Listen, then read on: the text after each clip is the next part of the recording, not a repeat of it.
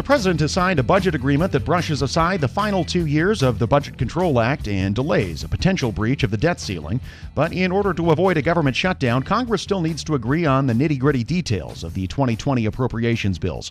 Once they get back from the August recess, they'll only have a few weeks to get it done.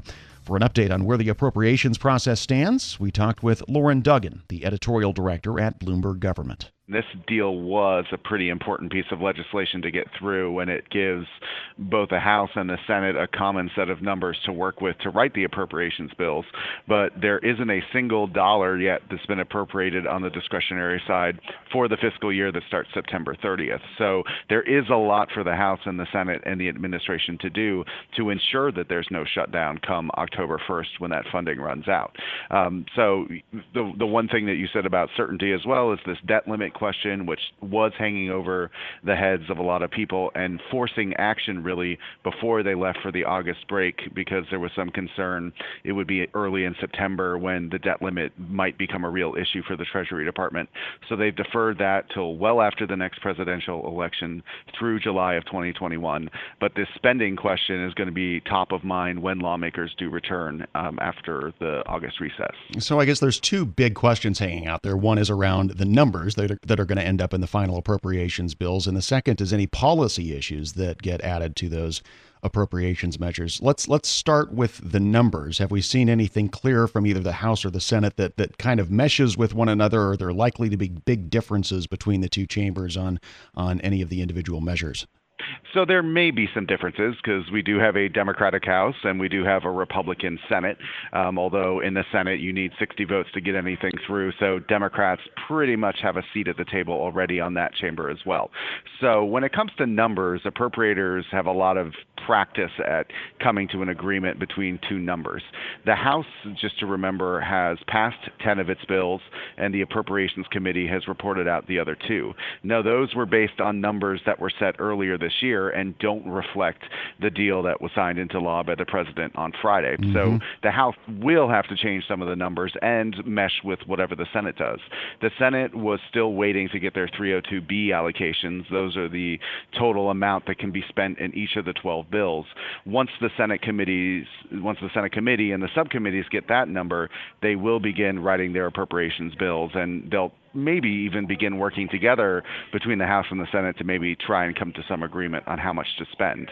But that doesn't touch on the second thing you mentioned, which are the policy riders, which could be a sticking point, again, given the Democratic House and some of the things they want to do, in particular on some of the bills like Homeland Security and trying to shape what the administration is doing on the border and with people who are coming across the border. Yeah, that's the prime example that comes to my mind as well, trying to limit any funds in the DHS bill that might be used to build a border wall, or even potentially, for that matter, in the defense bill that might go toward that purpose.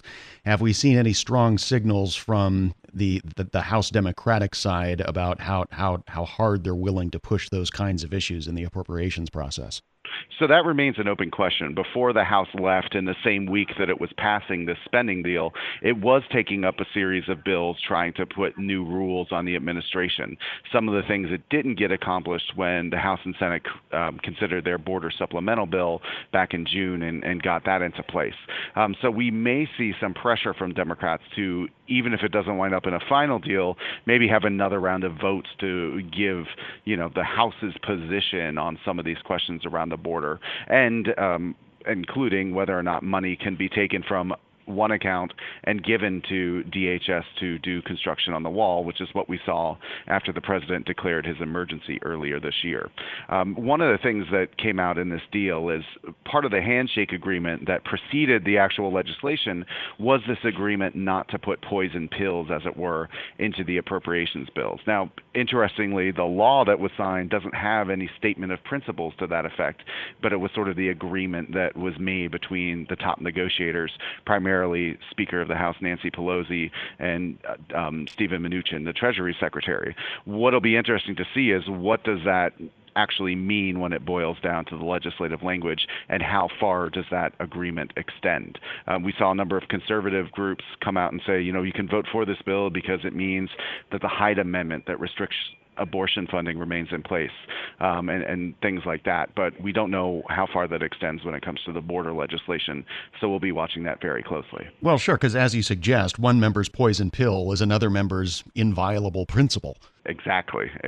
So, and because half the House thinks it's a poison pill, does that make it a poison pill?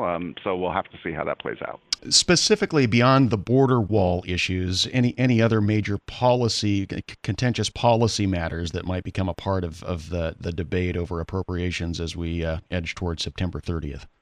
We could see some things about trying to restrict the administration, carrying out certain rules. We know that Democrats in the Senate and some in the House are looking at some IRS rules around the state and local SALT, as it's known, the SALT deduction, that restrictions were put in place there under the 2017 tax bill.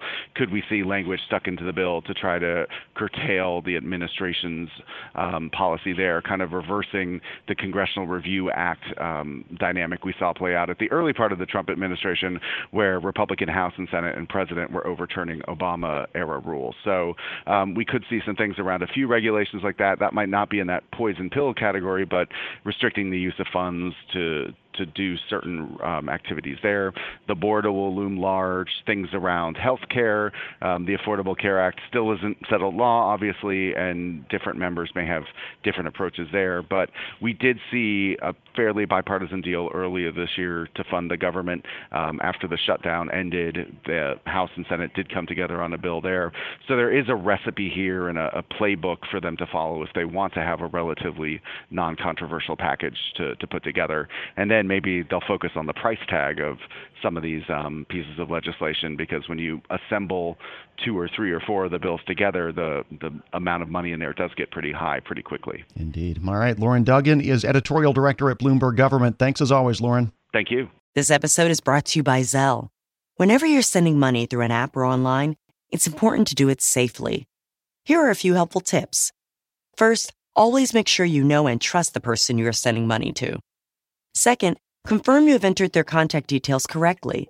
And finally, if you don't trust the person or your recipient is rushing you to send money right away, think twice before sending money through an app or online.